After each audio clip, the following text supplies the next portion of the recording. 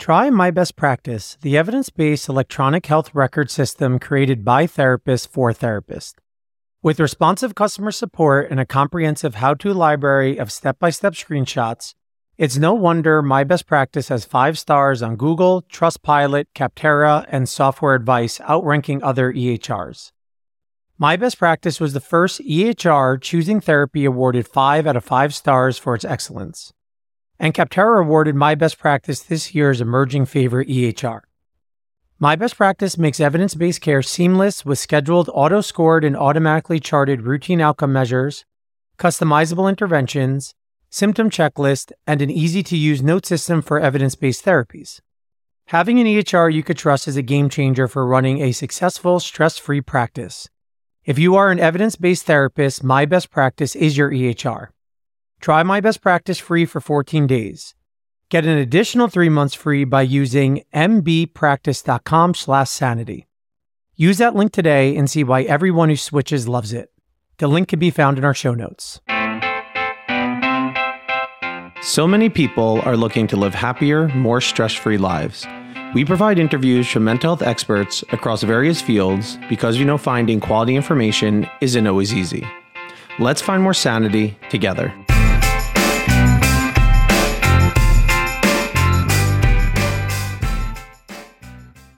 Welcome back to our second episode with the legendary Dr. Bob Leahy, master of treating worry. We were just having a great conversation about what is worry, when is it a problem, the evolutionary bases of worries. And just to give a quick recap of what we talked about is overestimating the probability of bad things happening, overestimating how bad things are going to happen, having a over forecast of how negative you're going to feel about things, meaning if I get divorced, I'm going to be miserable forever, where people tend to recover after a year, some human biases that cause us to worry. We tend to worry about evolutionary based things. So we're more scared of like snakes or public speaking, things related to other people, heights, than we are like marshmallows and cotton balls. Like we tend to worry about things that in the past either directly correlate or are symbolic of a previous threat. Okay, so let's jump back into a bit more about what we do when someone does have excessive worry. So like clinical worry. And I know one technique that you had taught me was a worry period or a worry window. And I use this technique all the time. Right. Yeah. So it's what you're describing is worry time. Like, you set aside a time where you're going to focus on your worry. So, for example, let's say that somebody's worried about losing their job. Now, what happens with people who worry is that these intrusive thoughts, the thoughts that just keep bombarding your mind, they show up, and the worrier thinks, oh, I got to really pay attention to it. They get hijacked by the thought, and they're off and running, and then they can't sleep. They can't focus on what's going on. They can't enjoy the present moment. They can't get their work done because they're worried. So when you think about, like, you and I see patients on a regular basis, and it's not like just people show up at your office and say, I need to talk to you. They have appointments, and you have appointments with them. So what I say to people is that one of the things that you feel is that you're constantly being hijacked by these thoughts. We know that trying to suppress the thought will only make it bounce back. So we're not going to ask you to suppress the thought, because thought suppression doesn't work. What we're going to ask you to do is to make an appointment with that thought, and then have a series of techniques that you can use during that appointment. So write down the worry, like, let's say it's 10 o'clock in the morning, I might lose my job. You have the same thought at 2 o'clock in the afternoon, 4 o'clock, whatever. Put that off, let's say, to 3 o'clock in the afternoon, your worry time, between 3 and 3:15 or 3:30. You have an appointment with your worries, okay? So what do you do at 3 o'clock? Well, you look at how upset or anxious were you at 10 o'clock in the morning? Well, maybe you were 90% anxious. But since 10 o'clock in the morning and 3 o'clock in the afternoon, you've been doing other things. So you're a lot less anxious about it. So, I mean, often that's what happens when people try to put it off till later. So what does that mean? It means actually my anxiety will decrease over time. Well, that's an interesting thing. Mm-hmm. So actually when I'm doing something else, like distracting myself with work or other things, exercise, whatever, my anxiety, my worry tends to decrease. Next, ask yourself, is this going to be productive for me to continue dwelling on it? In other words, is there going to be an action plan today? Is there something I can do today that will really make sure I don't lose my job? Well, maybe one thing you could do today is do your work. I know that when I procrastinated on things that I'm writing, I distract myself with all kinds of ridiculous, reading every newspaper in the world I can get my hands on things I have absolutely no interest in. And then at the end of the day, I didn't do any work on my book. So I feel kind of lousy.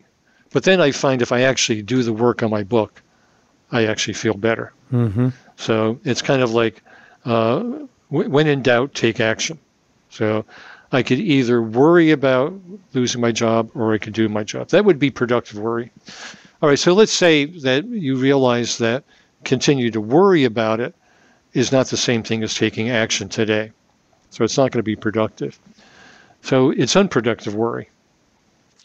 Then with the unproductive worry, what would be the advantage if I just accepted, I don't know right now, or accepted that there's some possibility I could lose my job, right?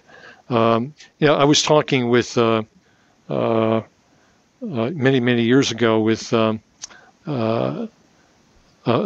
person who was a very senior executive at a Fortune 500 company, and I was an academic at the time, and I was thinking, I would be coming up for tenure in a couple of years.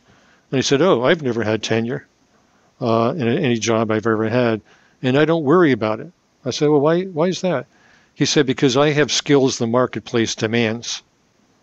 This was a very prominent economist, and it absolutely transformed my mind that my security is not in a job. It's in the skills that I can sell in the marketplace, which then led me to try to develop more skills and pursue setting up my own thing here in New York City, the American Institute for Cognitive Therapy. And so it's kind of like you could either worry about something, or you could take action that's productive, or you could accept the uncertainty, or you can accept that maybe something unfair or something bad could happen, but examine your ability to be resilient. As we were talking about earlier, what other problems or obstacles have you overcome? Are there other people who have handled divorce or loss of a job or loss of income? Taking the catastrophe out of it. That it's like people who worry about losing money or getting ill or whatever it is. Most people who get ill recover. Most people who lose money eventually, get back on track. And Americans are the wealthiest large country in the world, which means that probably 99% of the people in the world are living on a lot less money than whatever you are living on. So it's kind of like we tend to, during the worry time, is it productive or unproductive? Can I accept the uncertainty? Can I accept that some bad things can happen? Can I examine my psychological immune system, my ability to handle difficulties, my resilience, that kind of thing? What are the resources? What is the probability that this is going to happen? What is the best possible outcome? What is the worst possible outcome? And what is the most likely outcome? Mm-hmm. So, for example, somebody thinking about losing their job, she might think the best possible outcome is I get promoted. Worst possible outcome, I lose the job, I never get another job.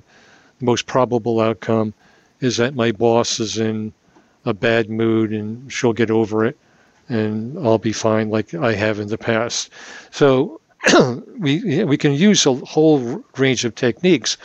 I think the other way of looking at worry is like the crazy uncle at a holiday meal, coming out with their conspiracy theories about how people are implanting cells in your brain so that the Chinese can take over your body and make you the new Manchurian candidate. Mm-hmm.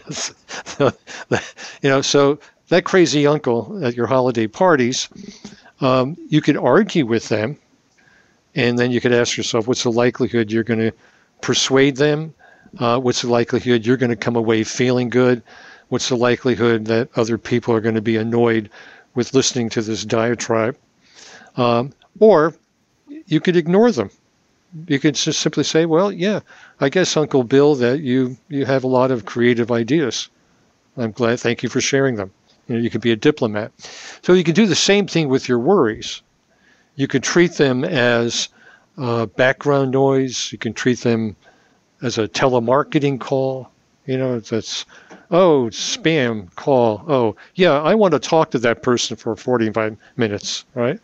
And you could treat it as something in your spam filter in your email. You can imagine the worries are you're in a train station, you're at Grand Central Terminal, trains are coming in all different directions. You can decide that worry train is not the one I want to get on. You can focus on committed action, and it could be anything. So it could be exercise, it could be taking a walk around the block, it could be if you have a cat or a dog, petting them, spending time with your partner, working on a project, listening to music. In other words, you can think, worry is one of the things I can do, but there are other things I can, and I can only put my mind in one place. And if I'm putting my mind into watching a video or working on something or listening to music or creating music, like one of my patients is an executive, but he's also a very talented, creative musician. And so one of his homework assignments is play his guitar. So there are a whole lot of things that you can do other than worry. And it's something that people who come in, as I said, 38% of people say they worry every day. People are not worrying because they want to suffer. What they're doing is they think this is going to prevent something bad from happening. Mm-hmm. And yes, it's important to make sure you have insurance, that you have reservations, that you have plans, that you've done your homework, that you've checked on. Did you get the link to the podcast? That there are things that are useful to do, mm-hmm. but worry may not be the most useful thing to do, and it may not. And no matter how much you are hypervigilant, it's not going to completely eliminate bad things from happening. It's kind of like people with OCD. People with OCD say, well, if I touch that, I could get, contaminated with something deadly. Now, the probability that touching this desk is going to kill me is greater than zero. Maybe it's 1 in 500 million. I don't know what the odds are, but it's greater than zero. But if I keep letting my OCD, if they keep it from letting me live a normal life, the likelihood I'll have OCD a year from now, 5 years from now, is very, very high. So it's kind of like I could either give up the avoidance, or I could keep trying to reduce the risk of infection to zero, but increase the risk of OCD to 90%. So worry is kind of like that. So 90% of things that people worry about don't happen. 79% of the time, they handle it better than they thought they did. And so it's something that we we can have different strategies. And like a lot of people, when they worry, I outline some strategies for handling worry that don't work, and that only perpetuate worry. So, for example, reassurance seeking. Mm-hmm. Like, will I do okay? Will my partner leave me? Will I lose my job? And my friend or my partner, tries to reassure me. What that does, the same thing with OCD, that just reinforces the idea that the only way to feel safe is get reassurance. It's that the world is going to collapse around me unless I get reassurance. What happens when the reassurance is not there, or I don't believe the reassurance? Another thing that doesn't work is use of drugs or alcohol. I mean, like drugs like marijuana or other recreational drugs or alcohol. It may dull my senses, but it makes me more vulnerable to anxiety and depression in the What future. about Xanax? So that's not an illegal drug. Yeah, so Xanax, pills don't teach you skills, right? So it's kind of like we look at Steve Holland from Vanderbilt's done a lot of research on this, on depression as an example, and it seems that there's some evidence, and pretty good evidence, that taking antidepressant medications actually increases the likelihood of recurrence and prolongation of depression. It's kind of like if you use cognitive behavior therapy correctly, and you live what you might call an antidepressant life, right? Like you exercise every day, you don't overdrink, you maintain contact with people, you challenge your negative thoughts, you do mindfulness, you accept things, you solve problems, all the things that we know work. If you live this antidepressant life, it's a lot better than taking Prozac, because now you have skills that work and you can carry them forward. So the long-term outcome for CBT is better than it is for people who just rely on medication. I'm not saying medication is never useful. Sometimes medication can give you a bit of freedom from the intensity of the emotions that trap you. Mm-hmm. But just don't stop there. Like, then actually learn the skills and techniques to address the emotional states on top of it. Yeah. And, I think another thing that worry does, like all of the anxiety disorders have a sense of urgency. And think about, the Woody Allen character roaming through the jungle, afraid of Murray from the next tribe or the tiger or whatever. Urgency was key. Get out of there as quickly as possible or you'll get killed. So worry is like an alarm clock. It's like a fire alarm going off. Get out of here, do something. Something is approaching us very, very quickly, and it's dangerous, and we've got to get out. So one of the chapters in the book, in The Worry Cure, is putting time on your side. So there are a number of ways of doing it. What did you worry about 10 years ago? What did you worry about a year ago? How did you become indifferent to that? So one technique that I find useful, what I call the indifference technique. How did you become indifferent to these things? Well, they never happened, or if they did happen, I cope with them, right? How do you think you'll feel about this worry a week from now, a month from now, a year from now, 5 years from now, 10 years from now? So let's say you at a party and you have an argument with somebody at the party and you worry about what people might think about you. How are you going to think about that a year from now? So putting time on your side is stepping away, getting into a time machine, looking back and say, what? That happened a year ago. I forgot that. Like if you think about your former relationships with girlfriends or people you're involved with, whatever it is, you may have a hard time remembering who they are years later. But it might have broken your heart at one point. Funny to think about, but yes. Yeah. So, memory can often remind you about the value of indifference, right? It's like, gee, I no longer care about that. And I didn't take any Prozac or Xanax for that. I just evolved in my life and moved on my train journey to other things. The same thing with the things we worry about today. Trainees will ask me, well, isn't not worrying avoidance then? Right? Because the worrying is getting them anxious. And, we want them to, the exposure model or enduring, going through your emotions to get to the other side. Yeah. So why is not worrying not avoidance? I gave you a double, triple, quadruple negative there. I have to get my Venn diagrams out and figure out what you said. But yeah, so it's worry is an avoidance of the existential possibility that something bad could happen that you cannot control or that you won't control. So worry is that sort of thing. And it's kind of like you could worry about dying or you could live a full life. I would rather, I absolutely sure, I love you as a buddy, Jason, but I'm absolutely sure you're going to die, and I'm pretty sure I'm going to die before you do.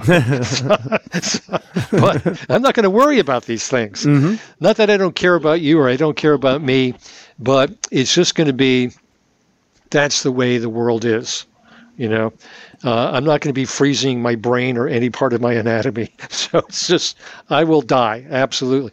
So what is the answer to dying is living, right? Mm-hmm. And in a sense, worry is that somehow I'm going to get through life without suffering, without having bad things happening, as opposed to trying to get to my life having as good a life as I can have. So it's I think the other part of it is one of the things I talk about in the book is to use your emotions rather than worry about them. So, for example, all emotions are temporary. Every emotion you ever had lasted for a finite period of time, often a short period of time. So you can often see a patient who comes in who describes himself as being very depressed and life is not worth living. And in the course of a session, 30 minutes later, they're laughing and joking or whatever it is. So I had a patient years ago who was afraid of crying. And in the course of the session, she actually cried. And we talked about what made her cry. And so 10 minutes toward the end of the session, I said, you were afraid of crying. You were afraid of crying. You cried. You stopped crying. What do you make of that? And so her thought was that if I start crying, I'll never stop crying. It'll go out of control, last a long time, and that you'll humiliate me, which was her experience growing up and with her former husband, being humiliated. So we have this fear of negative emotion. But to live a full life, you're going to have negative emotions. You're not going to be, here's the thought experiment, famous philosophical essay on the experience machine. The experience machine is this. We're going to hook Jason up to these electrodes that look very much like your headset. And we're going to send electrical impulses to your brain for 3 years. You're going to be in a dark room. Nobody's going to be around you. You'll be functionally unconscious, but you'll be experiencing pleasure all the time. 100% pleasure. So this is the hedonistic ideal, right? So you have just positive emotions. We take your headset off after 3 years. We say, Jason, this was an experiment. We put you in the experience machine where you had these wonderful experiences that were all artificial. We can put you back in for another 3 years, or we can send you out to your real life. Which do you prefer? Most people would prefer the real life. And why? Because they want to live in the real world. They don't want to have an artificial world. So in a sense, what do we find when we have painful emotions, like you lose somebody, or you have a breakup in a relationship, or you have a friendship that goes wrong, or something goes wrong at work, or you make a mistake, whatever. We have a life with meaning. And meaning is, the experience machine is absent of any meaning, because all it is pleasure. Right? It's not like, oh, I helped a friend and they got sick and they died, and that was so painful, but it was so meaningful to me to be there for my friend, or for them to be there for me. I went through a painful thing. They were there for me. So humans are, maybe we're unique in our capacity to need meaning, to need something larger than our pleasure and more profound than our pleasure. And culture is a meaning-making system. One way that I conceptualize worry as avoidance is because it's the opposite of acceptance. That if you're worrying to prevent the problem, you then are not accepting that's a possibility. That's exactly right. So if I'm worrying about not getting fired, worrying about not getting fired, worrying about not getting fired, then you are not living in the possibility that I'm going to get fired. And coming out of that worry is so uncomfortable, because if you're not problem solving it, you then are by default accepting the possibility that you could get fired. Well, you're absolutely right. Yeah. So I think the acceptance thing is that almost anything can happen at any time. Mm-hmm. The person who worries, it's like the movie Everything Everywhere All at Once. Love that movie. That was a great movie. I know. I had no clue what was going on for a third of it, and then I got it, and I was like, this is amazing. Well, that's kind of like life, isn't it? Yeah, I think that's my life every day. I have no idea what the hell is going on most of the time. It's just, it's like one historian says that history is just one damn thing after another. It is. So, everything everywhere all at once. The worrier, in a way, is kind of like that, isn't he? It's kind of like, oh my God, everything's happening. I'm going to have brain cancer. My partner's going to leave me. I'm going to lose my job. Plane's going to crash. All of this kind of stuff. Right? Mm-hmm. But if you take one thing at a time, and then look at it. What's the likelihood that I have brain cancer? What's the likelihood? What could I do if I got a breakup, or lost my job, or my income decreased or eliminate, whatever? How could I handle it? That sort of thing. We have a psychological immunity system. I mean, how could our ancestors have gotten through constant trauma? It wasn't like trigger warnings 100,000 years ago. There were tigers and wolves and other humans, starvation, natural disasters, freezing to death, You lost people that you cared about all the time. All the time, right. All the time. Right, yeah. I mean, if people lived past the age of 35, they were old. Mm-hmm. So there was this kind of like normalcy of loss, disaster, suffering. You got an infection, you'd be dead in a month. So it's kind of like we evolved to handle true disasters that happen. I'm not saying we shouldn't have sympathy for ourselves or other people facing these things, but only a very small percentage of people who are actually exposed to a trauma develop PTSD. I remember after 9/11 in New York, the World Trade Center was hit, and 3,000 people were killed. And most people in New York had some kind of at least vicarious exposure to the trauma, because they were here and they saw it on the television, and they thought another plane's going to crash or explode, whatever it is. Very few people actually develop PTSD. I mean, the expectation were going to be, all these people are going to have PTSD. But very, very few people actually develop PTSD. Doesn't mean they weren't anxious, but they weren't waking up with nightmares and over drinking to get through the day. So it's something that we often underestimate, our ability to handle difficult things. And one way of handling difficult things is to have fun. And I think one of the ways of dealing with worry is to have a lot of fun in your life, to have a lot of good things happening.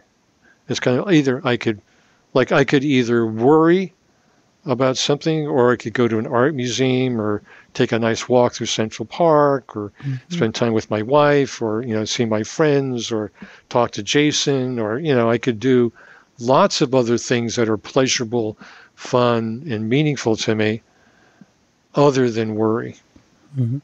Worry is a strategy I could use. Do I have reservations? Okay, let me check. I do. I went on Open Table. I have reservations. I'm cool. I can set it aside. But the best way to handle the fear of death is to live a full life. So not to worry about. I think to your point, like one way that I look at human beings is that we have these prefabricated systems that are looking to do something. So I'll give an example. We are programmed to be able to recognize hundreds of thousands of different plants. But because we're not in the wild anymore, they see that kids that are grow up in nature, say like 3 years old, 4 years old, the amount of plants they could recognize is the amount of plants is the amount of brand signs that our kids could recognize, because they are programmed to recognize and discriminate between different things. And because we're a commercial society and they're going down the road, they then could, before they could read McDonald's, they know what that McDonald's sign looks like. And we have a system for threat detection and to address problems at a constant basis, because that's what we were evolved to do. And so that is going to get filled in with something. Even though we're not trying to survive the way that we were, that system is going to put things in the bucket. We have all species who move around have threat detection, because threat, it's more important to detect a life-threatening predator than it is to detect a very pleasant-looking pond with ducks flapping their wings. Seeing ducks on a pond flapping their wings gives you a great feeling of serenity. But that's not going to help you survive, right? It's not going to help you avoid a predator. The predator's not going to say, Jason is like sitting by the side of his pond with his legs crossed in a yoga position, enjoying watching the ducks flap their wings. So we're not going to attack Jason because, he's a very peaceful person. So we don't, like the news, the CNN news is not going to, the breaking news is not going to be, oh, isn't this a very beautiful little pond with ducks on it? And nobody would watch. Nobody would watch it. Let me see the hawk coming down. That's what I want to see. Right? Well, if you think about it, we have to ask people to do mindfulness or meditations or guided imagery. We don't have to ask anybody to look for bad things on the internet. Like that we have to ask them to do less of. They just do it. Yeah, exactly. Right.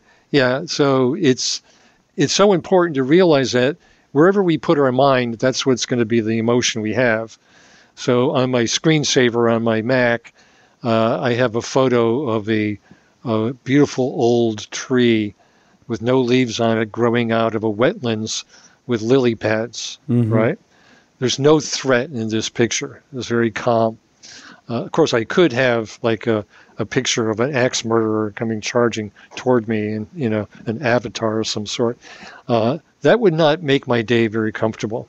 But, it's interesting because we evolved for a world that was very dangerous. We evolved in a world where food was scarce and unpredictable, right? It's sort of like, why do people binge eat? Because it was adaptive to binge eat. Adaptive to binge eat. Eat as much as you can, as quickly as you can, because you never know when a predator is going to come and take your food and kill you, or there'll be no food in the future. So we became walking warehouses of binge eating. But the problem we have is that we have a superabundance of food, and we still have the appetite for high-calorie, high-sweet foods, and binge on them. So the thing about worry is that the goal is not to eliminate worry. The goal is to have a better way of relating to your worry. That's why I value the productive and unproductive distinction. Is this going to be productive? I might have a plan, a to-do list today. If not, unproductive. Let me move on to acceptance of uncertainty, acceptance of lack of control. Let me think about these thoughts or what I'm worried about or ruminating about. Let me imagine rising up, maybe 10,000 feet in the air, and I'm looking down. If you've ever been on the top of a mountain, you look down, like little cars look like about this big, and humans you can't even see. So if we rise above, in a way, this is kind of like a mindful detachment, call it. Rising above, looking down, being up on the balcony, looking down at these interactions. How would somebody else see it? How would I see it a year from now? This kind of detached, mindful awareness description without judging, just describe what happens. And then describe the things around you. Like I'm sitting here at my desk with a picture of my wife. There's some pens over there, my phone, glass of water, some headphones, all of that, I can shift my mind somewhere else. When people in CBT first began using mindfulness, it was Lindell Siegel and John Teasdale and Mark Williams, they described it as attention training. And what it really was people who were prone to recurrent depression had this overgeneralized way of thinking about things, like, oh, last summer was a difficult time, or when I was there, I was unhappy. It's so overgeneralized, I have no idea what you're referring to. Versus, last summer, I went out on a kayak and it tipped over, but I got out of the water and righted it, and I got back in. That's a specific event. I can take a picture of it. So mindfulness was paying attention to the specific detail, the present moment. My breath, parts of my body, the sounds that pass over here, things I see, paying attention. Worry is always about something that's not the present moment. It's the future or rumination about the past. So bringing myself to the present moment, like this glass of water has just a little bit of water left, and my thirst is going to be parched if I drink this water and there's no more water. But here's the water right here, and I can focus on that. If I think about, not having any water for the next 5 days, I could worry about that. But that's not going to happen. The present moment is right here. And the present moment usually isn't terrifying. Usually. Sometimes it is. Yeah, it's not terrifying. For most point, the present moment is actually elicits a neutral to slightly positive affect. Right. Or maybe slightly negative. And the present moment always becomes the past moment. The present moment is gone the minute you describe it as the present moment. So as you know, my first career was doing assessments full time, and I used to do mental status exams, and we would think about thought process and thought content. And when you talk about your techniques, I often divide them into thought content versus thought process of what you're talking about. Right. Where thought process is, well, how do I relate to my thoughts, like the mindfulness, detachment, deferred worry, and then the thought content is decatastrophizing and noticing your ability to handle it. And I think it's for people that are listening to all these different techniques, I think thinking about those two buckets will help you organize two different ways to address worry with your clients. Right. Yeah, and all of it's valuable. So one of the things that I value is the work of all my colleagues. I value the work of Beck and the whole Beck group, Steve Hayes, acceptance commitment therapy, DBT, metacognitive therapy, the mindfulness approach, the behavioral activation approach. All of these are valuable to us. The best toolbox is the most comprehensive toolbox. Right? It's kind of like do you get the same ethnic food every day? Nope. I don't. I like a lot of diversity in my cuisine. Yep. It's like with my wife, the other day, said, well, what should we order in? We order in, we're New Yorkers. Italian. Well, we had Italian 3 nights ago. Greek. We had Greek on Saturday. Chinese. We had Chinese the other day. It's sort of like, that's our toolbox. I grew up, I'm half Irish, half Italian. I know I look like an Irish cop from Boston, from South Boston, probably some of my relatives. But I was raised on Italian food, and anybody who was raised on Italian food felt sorry for people who are not Italian.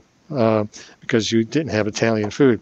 I could probably eat Italian food every single meal and be happy, but I do like variety. And so in a sense, the toolbox here is having all the different tools, all the different cuisines, all the different approaches, all the different ideas. And what we know, by the way, the research by George Bonanno at Columbia on resilience shows that what predicts resilience is not one thing. It's not cognitive restructuring. It's not acceptance. It's not mindfulness. It's not problem solving. It's the ability to use whatever you can. It's flexibility in the tools that you use, not the ACT model of the psychological flexibility. It's flexibility in the tools I use. So sometimes challenging your negative thoughts and the Beck. Well, what is the probability? Am I catastrophizing? Am I mind reading? Am I fortune telling? What's the evidence? What somebody else say? That could be useful. Sometimes behavioral activation is useful for worry. Get out and start doing things. Sometimes mindful meditation. Sometimes metacognition is worry. That's the key thing. We have to get away from brands and schools and loyalty to systems and think about our patients as the most important school of thought. What is going to help this individual who's suffering? I want to be able to use every tool that's available. So, and I find that exciting. It means I'm constantly learning. And my patients are teaching me. I don't know if you ever had this experience. You're talking to a patient, and they come up with, this great idea, and you're thinking, why haven't I thought of that? Oh, yeah. Or my wife has been telling me that for years. It's about time I listen. So it becomes like, you begin thinking, maybe there's something new here. And that's the great thing about our field, Jason. We're not stuck in Freudian therapy in 1910. We're constantly evolving and learning. And I really appreciate you saying that, because there's so many young clinicians or clinicians that are trying to learn CBT. And I actually sat in your office and I said, I am so confused. I just did an ERP training. I did this Beck training. I did this CPT training. I did this prolonged exposure training. And everybody's telling me that this is the way. And some of them are kind of incompatible, or they're different. And this is what you told me. That there's different ways of approaching and treating things, and it's getting out of the mindset of this is the way, rather looking at the human as a more complex system, that various different pathways could work. Yeah, exactly. And, the thing about it is that some of it's like trial and error. It's like, how do psychiatrists determine which antidepressant's going to work? What if they give a blood test? That's ridiculous. It's trial and error. Yep. Let's try Lexapro first, and if that doesn't work, we'll move to Zoloft. And we'll add something else, whatever it is. So trial and error is like, I don't know what's going to work for this person. I may have some intuition that maybe some metacognitive techniques might work, or some mindful detachment might work, or whatever. I don't know. So let me present to the patient that here's the great thing. We don't know exactly what's going to work, but we know that there are a lot of things that work. We've got to figure out what's going to work, right? It's like what's the best diet? A balanced diet. Don't eat iceberg lettuce every meal. So you'll get deficiencies. And I think just as important to recognize that different people are going to respond more effectively to potential different type of therapy techniques. I also think that people forget that over time in different situations, people are going to respond different to different therapy techniques, where in this moment with this problem, the cognitive restructuring really worked. But in this other moment, that's not doing it. And they might have to use a different technique, that people are variable, they're dynamic, they're not cars. Right. Yeah. Doing therapy is not following a religion. We don't have therapy rituals that we engage in all the time. A lot of people talk about fidelity to the system. I think you should have fidelity to your partner, but not to a psychological system. So the idea, you should have fidelity to the patient. The patient didn't come in to see you because you're following some kind of religious fetish in your practice. Mm-hmm. They came in because they think that you have tools they can use. Let's find out which tools are going to work for that person. Yeah. The flexibility is the important one. Yeah, I very much over time have come into this integrated model of like how does this all fit together? Right. How does my training in here and this modality and that modality, how does it make sense in one larger therapy kind of organism? And having an understanding of human nature that mirrors that, because therapy reflects how human beings actually work, or at least it should. And so we can see the movement, even in ABCT now. We see this movement that my friend Steve Hayes and Stefan Hoffman. I had dinner with them last month at ABCT. It was so great to spend time with both of them. They've moved toward this common processes model. It's like a trans-theoretical, trans-diagnostic model. Let's use all these tools. And I think even the unified protocol model of Barlow has a lot to be said for it. So we're moving away from specific school toward a whole range of things that can be used. So it's a great time to be a CBT therapist because we have all these different schools of thought. We don't have to battle with each other. We have to form a NATO force of bring our allies. We're on the same team. We're trying to accomplish the same goals, end human suffering, to make the world a better place, to give our patients and ourselves as many tools as possible, and to constantly be open to learning and to learning from our own mistakes. Also reducing the suffering of our students. When they have to learn all of these different things versus learning the common factors that are going to work, it's a much easier pill to swallow. It's much easier to conceptualize, to digest, and master than having to learn all these separate different things. At least I think so. Well, I would say to somebody who's finishing their PhD, here's the bad news. You don't know enough. You have to keep learning. Here's the good news. You don't know enough. You have to keep learning. Right? I love the idea. The reason I write books is I have a boredom disorder. I'm always thinking about, well, there's something else I want to learn about. Like I want to write a book on envy now, because I'm interested in envy as a topic. And so it sort of keeps us going. It's sort of like, you don't know everything. You always have something else to learn. Isn't that a good thing? I mean, could you imagine if your job was putting the labels on vials at a pharmacy at Duane Reade? That was your job? You already know how to do it. You knew how to do it when you're 21. You'll know how to do it when you're 61. You're going to spend 40 years doing it. Not us. We're constantly learning. We're in an open system. We're synergistic with our patients and with other theoretical and therapeutic approaches. So it's a wonderful way of viewing your life because it builds on your curiosity and your sense of being effective and what we call the growth mindset. I'm always growing. So all the people who are out there listening to this, there's no one answer. The good news is that there are many answers. Find the ones that work. And just to reflect that, like people listen to me on these podcasts, and I'm talking to all these different experts, and I have these conversations, and talking about various things. I mean, I find that I knew something wrong often, or that I was doing something wrong often, and I'm very much in a state where I am still learning an absolute ton. Right.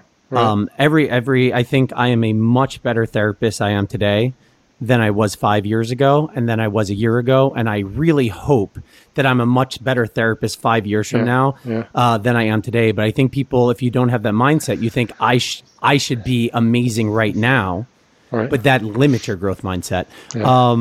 Before we wrap up, I just talking about learning skills. You have an amazing technical skill manual, like a book, a big bluish book, but I can't remember the name of it. Cognitive Therapy Techniques. Thank you. All right. And we're now finishing the third edition of the treatment plans for depression and anxiety book. Oh, awesome. So it should be out in a year from now. So keep your eye out for that book. If you could grab the book that I just mentioned, it is literally pages upon pages upon pages of different techniques that you could do in CBT for a various amount of problems. You go to the table of contents and you look at worry, and then you see like 25 different techniques, probably with a worksheet that you can learn off of. I get that book for every single one of my trainees. I highly recommend everybody pick up a copy of that. Well, Bob, thanks again. Thank you, for Jason. coming on the show. You're always very, very generous with your comments, and you're doing a great job. It's always good to see you and talk with you, Jason. And I hope you have a great day. Okay. Thanks again for coming on. Okay. Take care, my friend.